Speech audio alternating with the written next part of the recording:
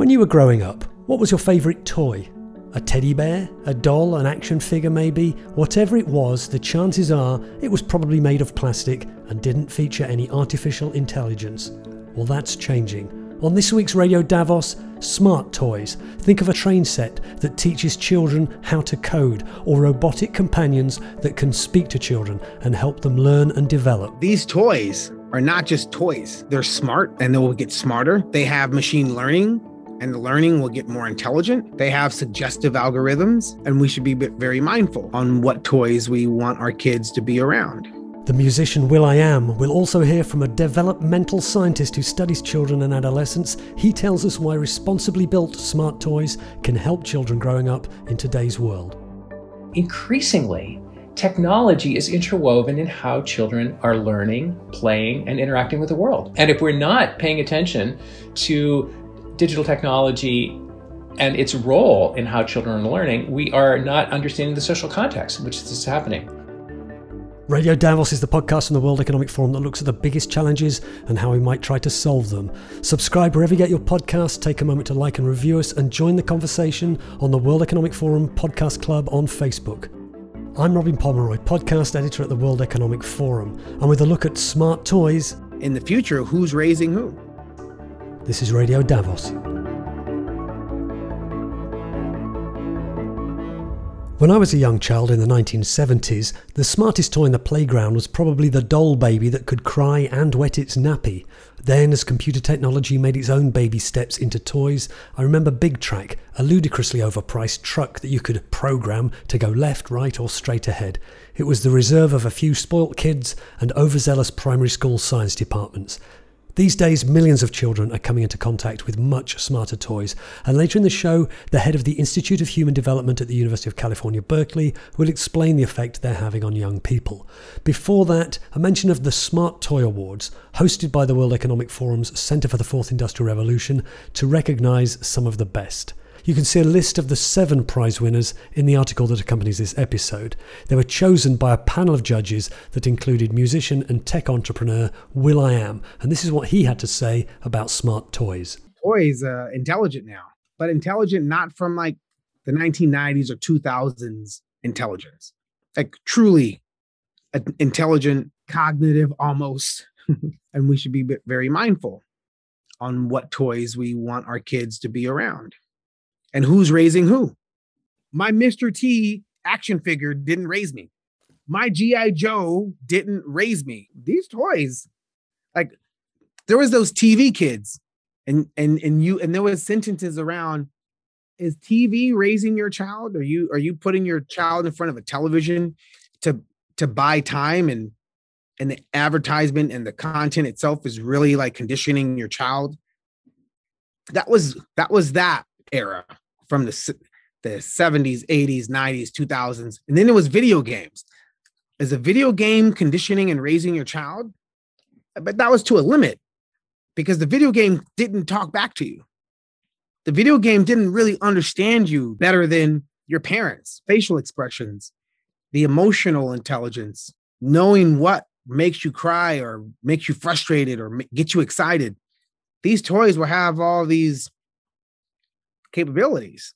So in theory, in the future, who's raising who? So parents need to really keep that in mind, and governance. We need to have, regulations and governance around these toys to protect not only the kids that are using the toys, but the relationship between the kid and the parent. will.i.am, one of the judges of the Smart Toy Awards. My colleague Alex Court found out more about the ways AI-powered toys can help children learn and develop when he spoke to another one of the judges, paediatrician and developmental scientist Ron Dahl. As a professor at a university and being involved in research institutes, the purpose of the work isn't just to understand the science or how the brain develops, but really to understand how the science can inform real-world issues. To understand that learning, in the broadest sense of learning, social learning, emotional learning, motivational learning, not just cognitive learning, is so fundamental to the well-being of young people, how they develop. Increasingly, technology is interwoven in how children are learning, playing, and interacting with the world. And if we're not paying attention to digital technology and its role in how children are learning, we are not understanding the social context in which this is happening. And it's not just in wealthy countries, it's happening all over the world, that increasingly the use of phones and information and digital access to new sources of information and ways to interact and communicate and create social networks is being woven into the social fabric in which young people are growing up. And that raises all kinds of concerns and worries, and as technology always does, of the negative effects. But increasingly, we're recognizing it has positive effects. So there's definitely risks and definitely positive elements when it comes to smart toys and enabled toys, as you said. But maybe before we get too much ahead of ourselves, could you just break down what is it that you would say is a smart toy? How could I distinguish a smart toy from a non-smart toy, for example? In the narrow sense, what we mean by smart toys are these technology-enabled capacities to adjust the experience of the player or players to have a different experience based on what they respond to, what they engage with, how they react, where they get frustrated. That ability to adjust or adapt across settings is intelligence. It's smart. And there are a number of ways that can happen. And for most of human history, it was adults that did that. They helped to adjust and create the right set of challenges and risks for young people to explore the world and learn new things in a relatively safe way, and go faster if they can move faster in their learning, and slow down if they need a little more time. Now we have technologies that can do this in remarkable ways. So these are toys which actually they see children in a different way, or they learn from the children. That is going to definitely bring up some worries for parents. Can you maybe talk about some of the examples that you just recently saw in the Smart Toy Awards? What are some of the toys which are smart like this? What are they like? What can children do with them? One of the winners, the Intolino train, was in many ways a pretty conventional toy. It's a train that can run on a variety of tracks and looks like a conventional toy. On the other hand, the way to get the best experience out of that train is actually to learn a process that is informing individuals about how to code. So it has these small pieces that, in order to get the train to do more interesting things, or to change its speed or change direction, you inherently start learning about the coding process of sequencing steps. But they're not by writing code, it's by putting in these little chips. And so it's a wonderful bridge from a conventional creative play environment to the understanding the coding and algorithmic process itself. And so it is not inherently adapting in a smart way, but it is promoting learning about that world in a safe, controllable way, and often in an environment where obviously adults and other kids can be interacting with each other. This is also relevant at another level that sometimes doesn't get enough attention when we talk about children and adolescents, and that is they're not a homogeneous group. I mean, it's so obvious that a 3-year-old is different than a 7-year-old, that's different than a 12-year-old, that's different from an 18-year-old. And also that many different 5-year-olds are at very different levels depending on their experiences. And yet we think about a toy that's going out into the world as if it's appropriate across these different contexts. Part of the potential for some of these smart toys is this ability to adapt to where individuals are. When you're talking about a train that can help a child learn about coding, I mean, surely that's the stuff of dreams for parents. Like, every parent now wants their kid to learn, computer skills and scientific skills. I mean, isn't this a fantastic opportunity for children to learn in leaps and bounds and start earlier on in their lives to learn these critical skills? Yes, wonderful point. I couldn't agree with you more.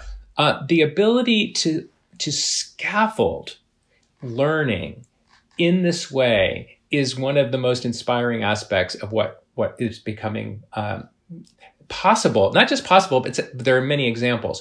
When children and adolescents of different ages are engaging in a new activity or a potentially risky activity, it protects them. There's some degree of protection that they're not going to go off the rails. But then as they develop more skills and more autonomy, scaffolding is taken away. And it's not literally scaffolding. It's actually what good parents, teachers, and coaches just intuitively do. They know when to step in and give a little more support and monitoring when a child or adolescent needs that in a certain situation. And as they show that they're capable, to move away. And this is a sweet spot because children and adolescents want autonomy. They want to do it on their own. The more they can do on their own without adults interfering and monitoring, that makes it more exciting. The flip side of this autonomy is that kids don't need other human beings. They can just have these incredible learning experiences, master things, get admiration, be successful, but do it in a way that's disconnected from in real world social interactions. What technology, especially the kinds of technology we're talking about, it amplifies both the opportunities, but also the vulnerabilities.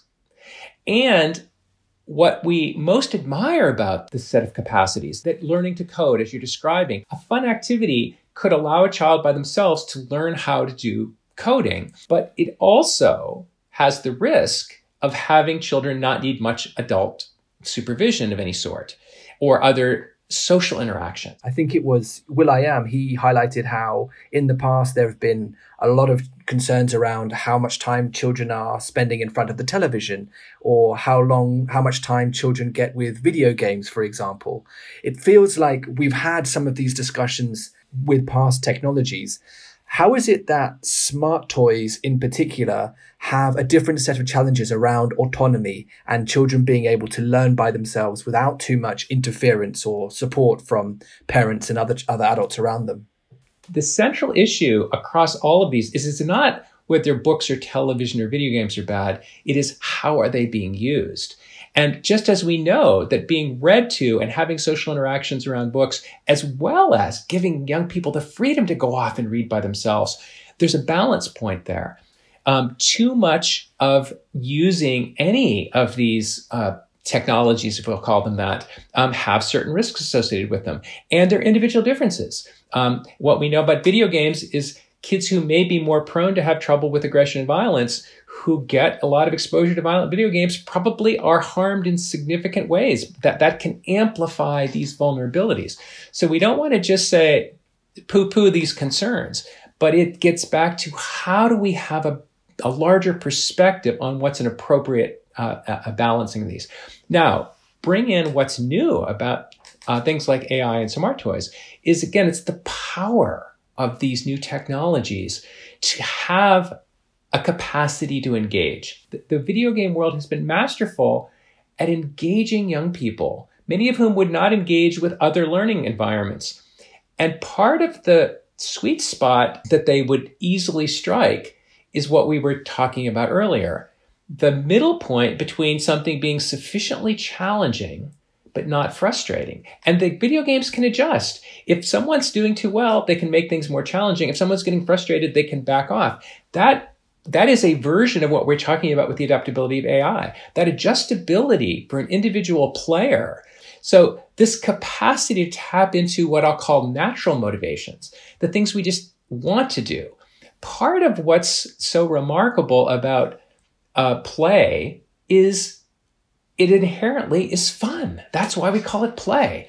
I mean, it is engaged, fun learning. And most of what we understand about learning at the brain level is this interaction between unexpected events and discovery. That's part of the burst of dopamine and the excitement and arousal that happens when you're learning, is something happens that surprises you, that's unexpected. It's not fun or a game if it doesn't have some element of that. But you also need to have some rules and structure and predictability, or else it's just chaos.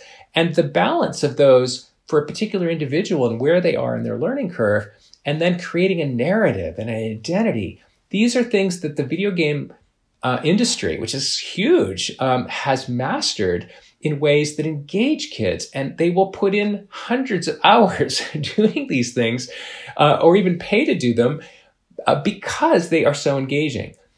AI-empowered technology has the capacity to take those same qualities of engagement and individual adjustment and tapping into individual in seductive natural motivation ways that could if the incentives are not sufficiently centered on well-being of children and their families and their communities and just profit, very, very powerful and worrisome. I just want to pick up on what you said about play, and play being a fun way to learn. I mean, talk me through that. When children are playing, what are they learning? And how can AI-enabled toys, along with the parents, help foster that sense of fun and adventure, which ultimately leads to learning? The first part of this, what makes something play or fun, is nice to contrast with what is work. What's the difference between play and work? It's slightly reductionistic, but if you really dig deeply, scientifically into the difference, it comes down to that the rewards are unexpected. It's like the difference between a payment and a gift. A gift is unexpected. A small gift can be really emotional. It surprised you. It was unexpected. You could get a huge bonus that you know you got for a certain production. It's good. Or your payment, it's predicted.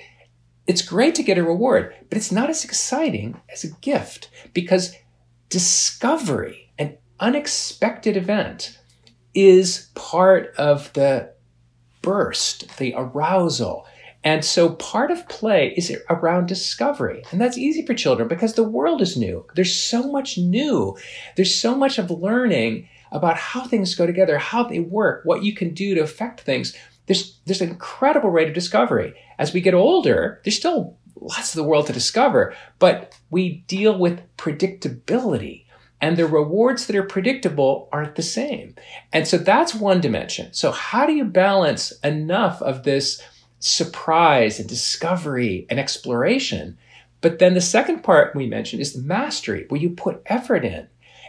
But the effort isn't because you're making yourself do something you don't want to do. It's you start feeling a desire to do more of it.